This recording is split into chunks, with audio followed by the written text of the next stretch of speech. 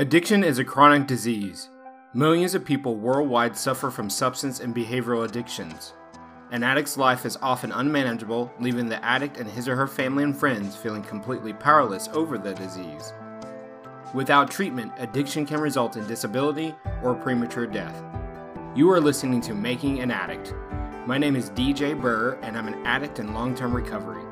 I'm a licensed psychotherapist, behavioral addiction specialist, and best-selling author of I Just Wanted Love, Recovery of a Codependent Sex and Love Addict, now available on Amazon, Audible, and iTunes.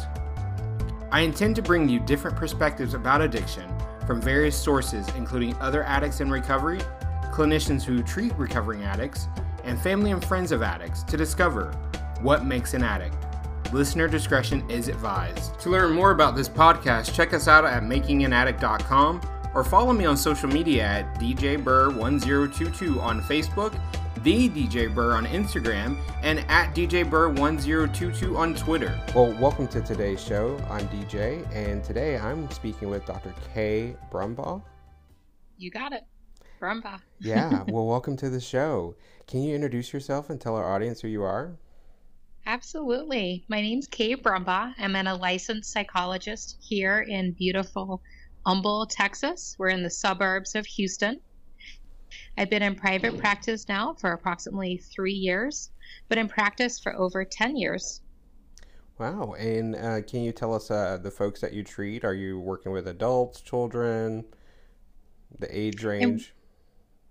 I'm working with adults only, primarily over 21 years of age. And the focus of my practice is in addiction, a variety of addictions. But I also work with other individuals coming in with a variety of concerns, including anxiety, stress, life transitions, grief, as well as anxiety and stress. So you work with adults struggling with addiction. How is that for you? To start off, it's a passion for me. I found this area of psychology early in my training, and I feel fortunate to have found it. And it just clicked for me. It's been an amazing experience, and I feel fortunate to work with these individuals, often coming in an extremely vulnerable time of their lives. Presents many challenges, which as a clinician, that's fun to be able to work with challenging clients. It's also extremely rewarding when you can see individuals really turn their life in a different direction, not always around, right? but in a different direction on a path that they're maybe really struggling on. Extremely rewarding to be able to join someone on that journey. I feel privileged that people allow me to come on that journey with them. Yeah, it is a journey, and I've been working with folks dealing with addiction and also folks in recovery as well for many years now, and I'm glad that you can have fun doing this work too. And it is a joy seeing folks turn their lives around and work through the trauma and the addiction and the pain and all the other things that come about as they work on this journey, right? Right. Okay. And I think that's what makes it a journey. I think sometimes we have those individuals coming in and, okay, so when am I going to be sober and how long is this going to take? Oh, yeah, right. And they want the very black and white, easy solution, but the reality is it's a journey and it's a process, and that's the beautiful part of it, is we can get whichever addiction's going on out of the way, but then it's all those other pieces of the puzzle we start putting together. All right. So what are the primary addictions that you focus on? Primarily, I focus on substance abuse, but I certainly see a lot of other concerns coming through, including from pornography, gambling, video games. We're even seeing a lot of internet addiction now from social media, just being addicted to their telephones. So I'd say the majority of my practice really is substance abuse, alcohol, and illicit substances. But we're seeing a lot of other areas of concern for individuals. Yeah. You know, I work in psychotherapy as well, and I'm seeing folks primarily with behavioral addictions.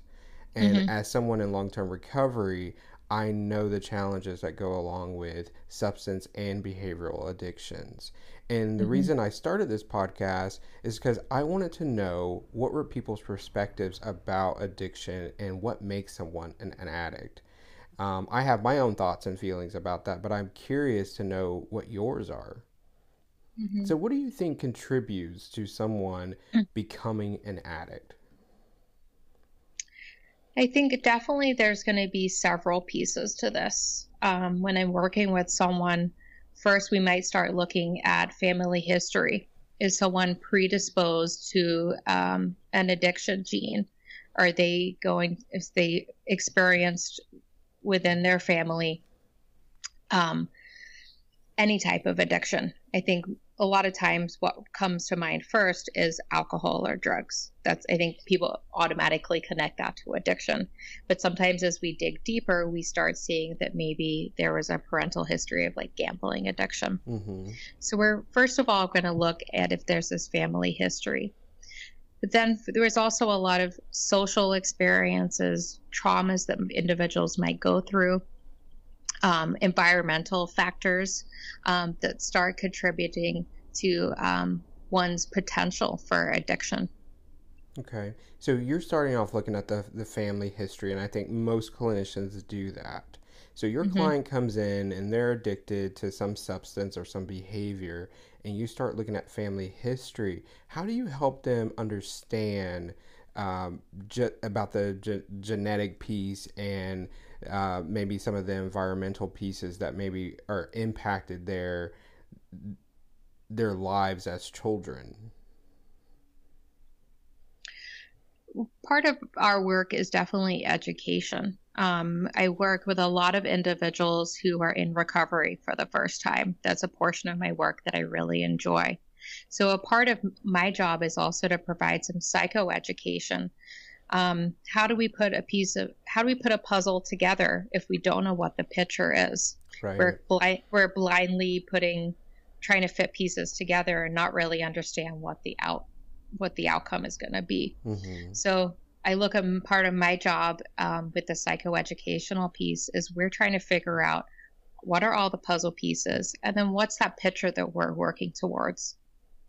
And so as we're helping an individual understand what their family history is, what their experiences have been that have led them to this point in their life today, we're then helping them put all those puzzle pieces together so it makes sense. So it's not a random experience they've come to in their life.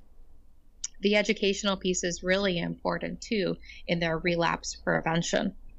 Understanding what some of the stresses they've experienced in their life, maybe missed opportunities for skill building. So that's going to be some of our future work is we need to work on interpersonal skills or distress tolerance skills. Right. Yeah. It's important to kind of know what you're working on. You know, that picture. Mm-hmm. I really like that analogy about the puzzle. Mm-hmm. That makes sense to me, and I think that would help people who are distressed coming in working on addiction to kind of hear it that way. You know, this Mm-hmm. is where we're going to begin. Right. Right.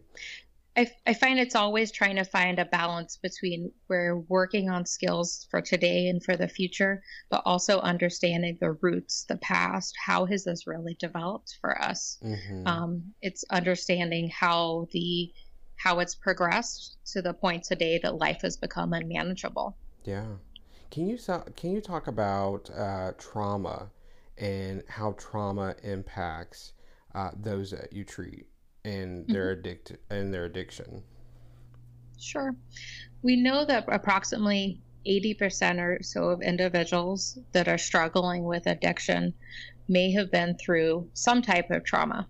Now, trauma doesn't necessarily mean what we may think of as abuse.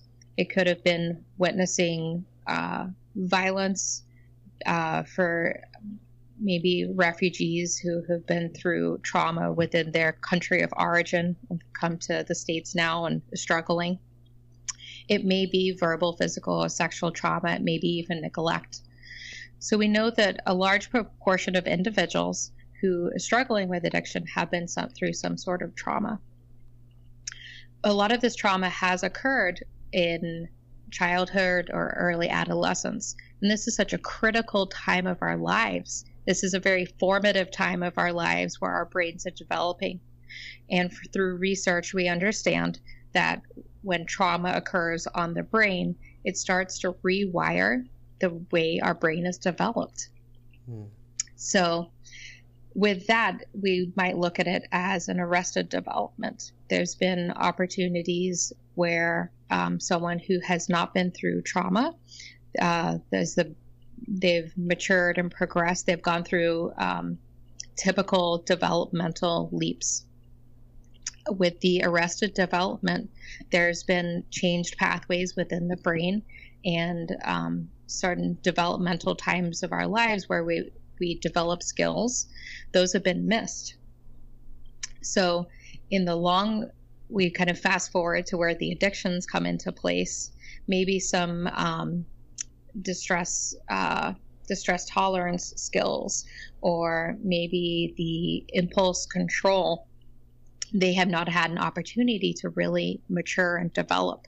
So that's when addiction or substances or gambling or internet addiction start to come in. That impulse control isn't there. And it becomes easier to start finding relief from the different addictions, or even start to feel good from them. We get that dopamine release. It feels good. That's why people keep coming back to that addiction. Absolutely. And so we look at kind of what traumas have occurred early in our life and how those have possibly impacted the development of the brain, thus in turn making the brain more vulnerable for addiction. Yeah. And I think it's, I'm glad that you said that, because I was thinking vulnerability, right? That's the one thing that I try to spend a lot of time on with my clients, is helping them understand their vulnerability. Right. And I think when someone is dealing with trauma, they become really vulnerable and susceptible. Right. Oh, yes. And what they're trying to do is to heal, to numb in a way, right? To distance themselves from the pain, the hurt, whether that's a war or, they're being abused at home or they've been bullied at school. We can only handle so much. Right. How have your perspectives changed over the years, since maybe from the very moment you decided to go into psychology and work with addiction to now? How has my perception changed? Your perspective on addiction? Yeah. That's a great question.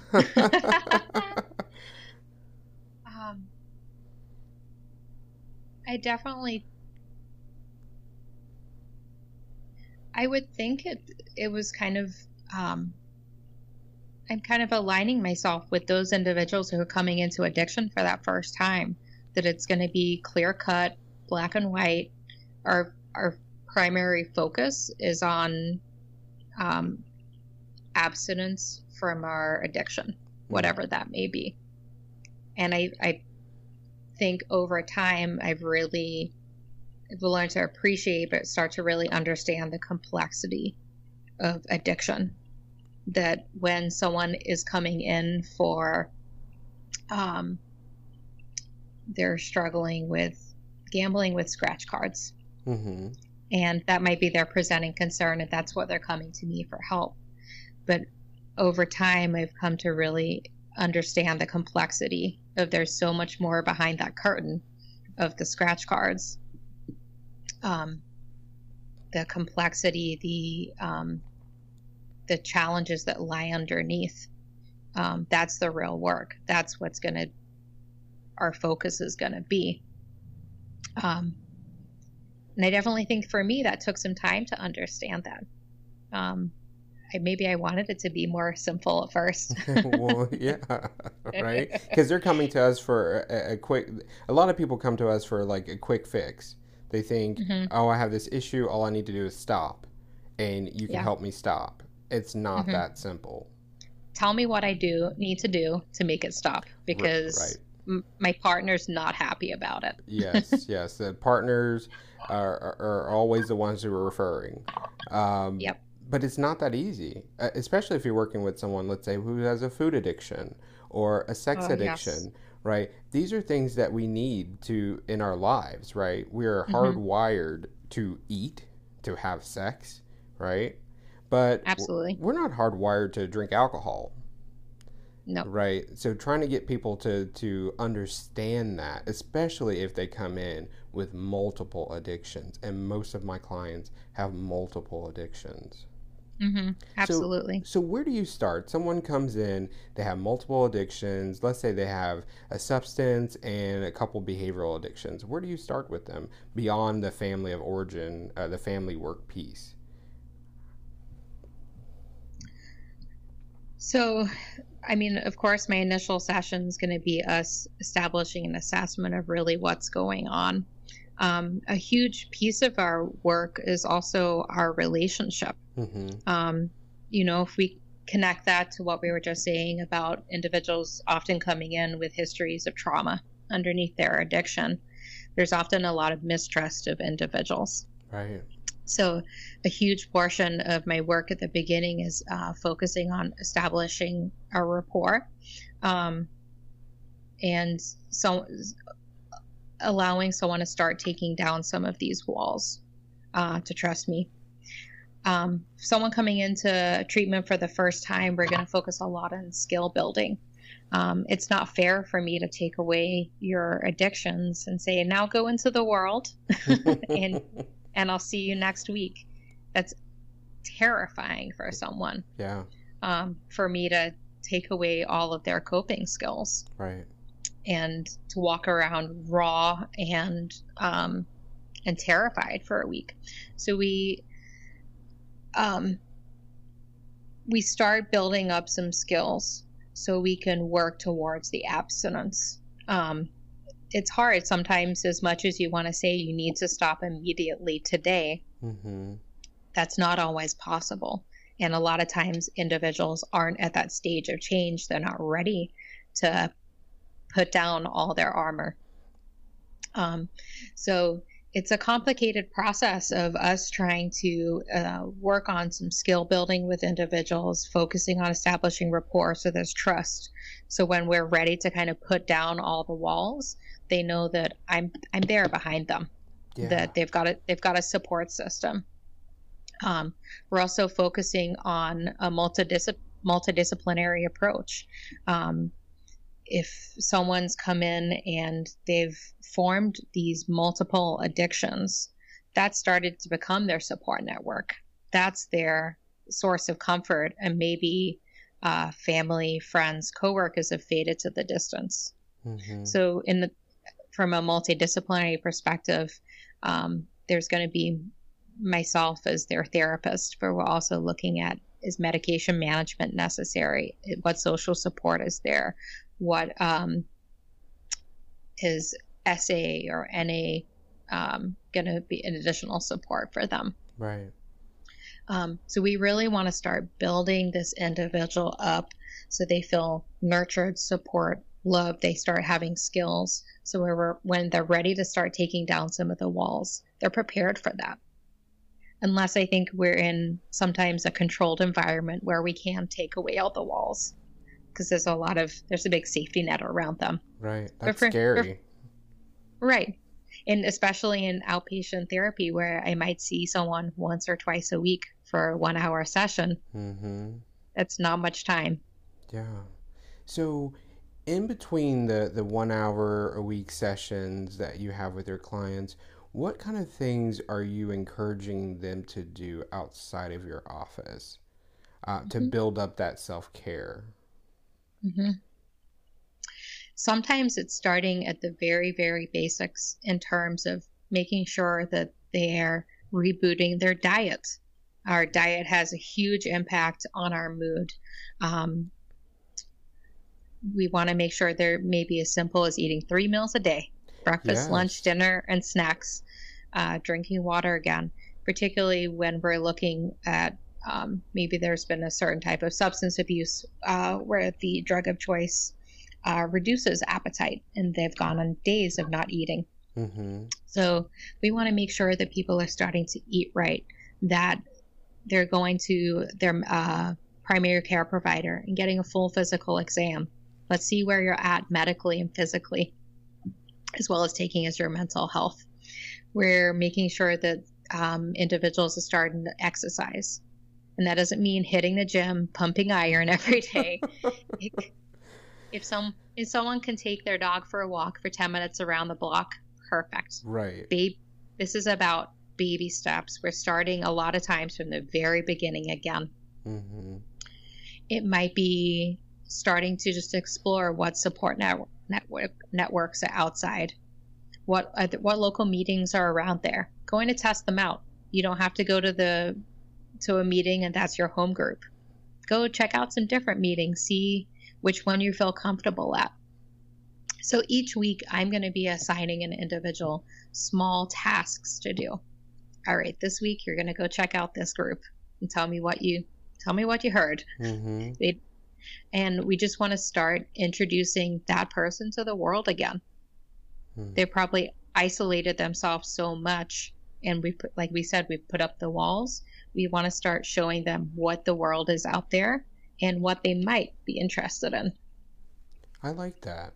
That's kind of how I work. We have to build up your self-care skills. And I can't tell you how many people sit in front of me and say, "What is self-care?" Oh, wow. Mm-hmm. Yeah. And so that's where it starts. That's that psychoeducation that we were talking about earlier. It's like, I have to explain to you what self-care is. That means you probably have not been doing it. Right. Right. So it can be just as simple as making sure you're drinking water, you're having food, you're seeing people, you're not isolating, right? And you're walking your dog. Mm-hmm. That may be what you're doing. And sleep is so important. Huge. Oh my God, it's so important. I mean, some folks coming in with like 3 or 4 hours of sleep, and then they have a job and maybe they have kids, and they're actively addicted to a substance or behavior. I mean, talk about chaos. Right. Yeah. And an addiction, it takes up a lot of time. Doesn't it? It can be another full-time job. It can be the full-time job, and that starts to get into in the way of everyday life, in the way of sleep. That person might be coming home from a 8-9 hour day, playing partner, playing mother or father. The family goes to bed, and then they're up all night, engaged in their internet addiction, their behavioral addiction, and they're getting 3 or 4 hours of sleep. That wreaks havoc on our stress system, on our mental health. So it's starting at those baby steps again. Right. So do you see family members of addicts? A lot of times it's critical to have these individuals involved. I think I found a lot of times there's resistance to this, there's hesitancy to this. It's scary. It's scary to bring the people you love most into a room and to get real. Yeah, to get honest with them. There's probably been a long history of lies, deception, creating masks so they don't really see what's going on underneath. Particularly if we go back to the trauma piece, family members might not know about a history of trauma there. Mm-hmm. Not that all has to be shared, but as we, I think a lot of times family members want to understand why do you do this? So it's scary, I think, to bring those families in, but it's critical. This is a team approach. I usually tell my clients, like, it's going to be hard for you to do this by yourself. It's going to be hard for you to do it with just me. Let's get a whole team behind you, and whoever that might be, the family members. Right. But I think they're definitely an important piece in collaborating with all of us to make it a a success for that individual, for them to get back on track and for them to discover what that puzzle picture is going to be. Mm-hmm. So a family member, someone who's living with an addict, calls you up and they're wanting to come in to see you, and they come in for a first session. You may find that this person, in fact, has their own addiction, right? But they're really focused on, how do I show up for my family member who's suffering? What can you tell families that are out there listening today?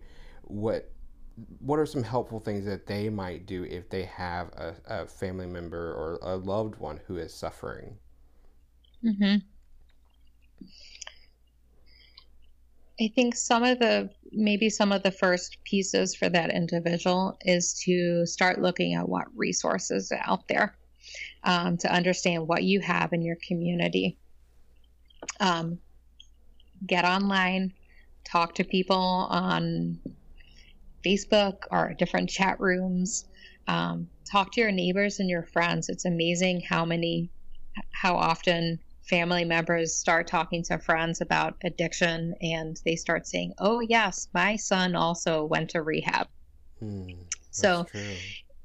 It might be finding what resources are available in your community and maybe what's helped other people. It's getting in connection with professionals so they can seek guidance and support in being able to help their loved one seek treatment also. It's be prepared possibly for a challenge. Even though we may see a concern, we may see how disruptive this addiction is in someone's life. Either they don't see it, they're not ready to see it, they don't want to see it.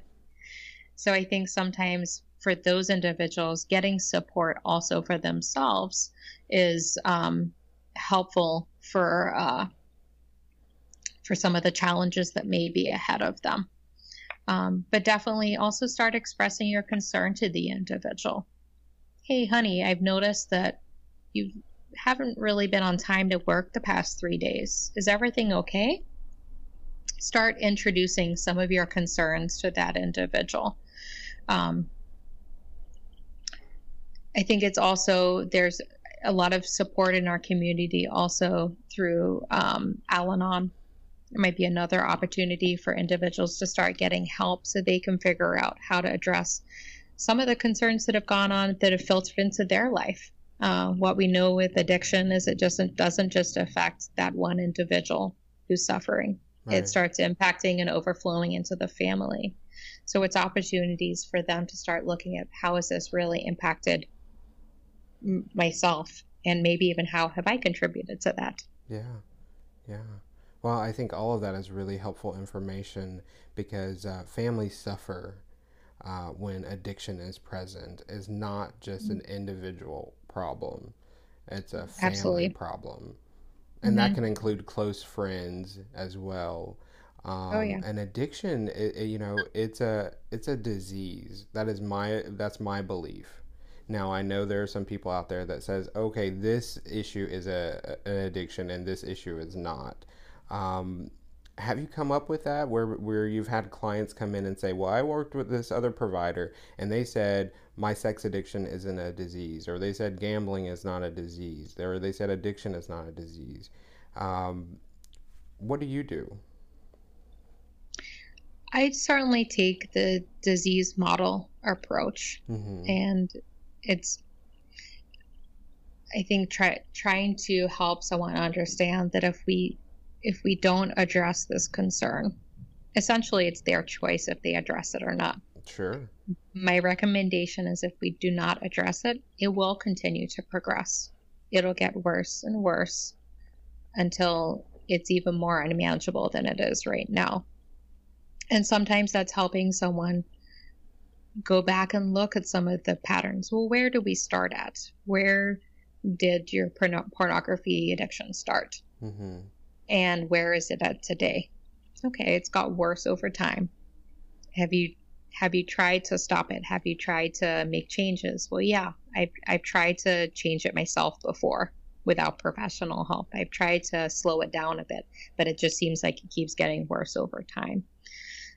So a lot of times, just through even talking about it, individuals will start to realize that it's just progressed over time. It keeps getting worse without being able to achieve abstinence from it themselves.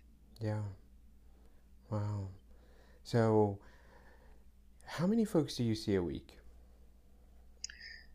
On average, about 25.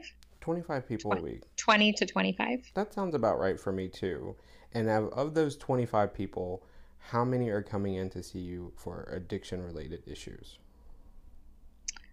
Probably about 60%, 60 to 70%. Goodness. Right. And often that's not their presenting concern. Right. So we have to figure that out. We have to go through all the other stuff first, right? So 60% of your weekly clients are dealing with addiction. So as a practitioner myself, I know that I have to take care of myself because that is heavy. That is a heavy load, right? When people come in and dump all of their stuff. Not only are you dealing with just like maybe some anxiety and depression and all of those things, but you're also dealing with trauma and addiction. How do you take care of yourself as a provider? I really work on setting healthy boundaries for myself. Good. Yes, which is, part of this is role modeling, healthy living for our clients. Yeah. I work on setting boundaries for myself, trying not to take work home. One of my goals for 2017 is to read more books for pleasure. All right. Balancing that with books on psychology that I just enjoy reading. I enjoy doing pottery and working on ceramics on the wheel. Okay. So that's a great escape for me. And then I love spending time with my family, and we have 2 dogs at home. Yay. So hanging out with them, trying to sleep, eat, drink enough water. All those things that you recommend clients do. Yes. And it's hard. Yeah. It's hard. And I have to remind myself, I have my Fitbit to remember to exercise. All right. I sometimes have to track to make sure I'm drinking enough water, to make sure I'm getting enough sleep. We live in a complicated world nowadays. We do. And I think that's why we're seeing addiction on the rise more. We live in a complicated world. We have so much access to whatever we want. And I think it's so overwhelming at times that there's a need to escape. We want to escape. But we need to make the choices for the right escapes. The right escapes. I love that. I love that. Wow, that's definitely something to put on a t-shirt and and market, right? The right escapes. Because addiction is an escape. It's just not the right one. No. I enjoy doing a lot of mindfulness in my work, and I find even though we can't walk around maybe being mindful all day, even those brief 10 minutes of being in the moment, being in the here and now can be those little escapes that we need throughout the day to take care of ourselves. And that's the important message. We have to take care of ourselves. Right. I want to thank you for providing a service to people who are struggling in their addiction or even thriving in their recovery. The work that you and I do is so important because there's so many people suffering in the world. And I wanted to just thank you once again for being willing to come on to today's show and talk to us about your perspectives on what makes someone an addict. Do you have any parting words, any words of encouragement that you could offer our listeners? I think for anyone that is struggling or they're maybe uncertain if they have an addiction, know there's people out there that want to help, that are available, that your community is there to support you and encourage you. It's scary. I think it's very, very scary to make that first phone call, to pick up the phone and ask for help. But life can be really different. Life's a journey, right? It is a journey. And I think as scary it is, there's individuals that want to join you in that journey and just maybe show you how to live life a little bit differently. And then you can decide if it feels right for you. But sometimes we got to open that door and just have a look and see. Open the door and have a look. Well, if listeners are looking for a provider in your area, how can they find out where you practice? Do you have a website that you can share? Sure. My website is www.drkaybrumbaugh, DrKayBrumbauGh.com. Awesome. Well, thank you so much for being a guest on our show today, and I look forward to speaking with you in the future. Thanks so much, DJ. Thank you for listening to this episode of Making an Addict. For all my listeners, I have a special gift for you. I created a 7-steps guide to power up your recovery, and you can access it today. Go to bit.ly/7stepsguide. That's bit.ly/7 steps with an S guide.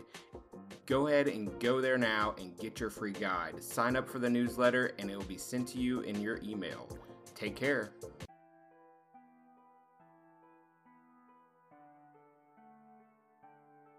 Thank you for joining the discussion today on Making an Addict.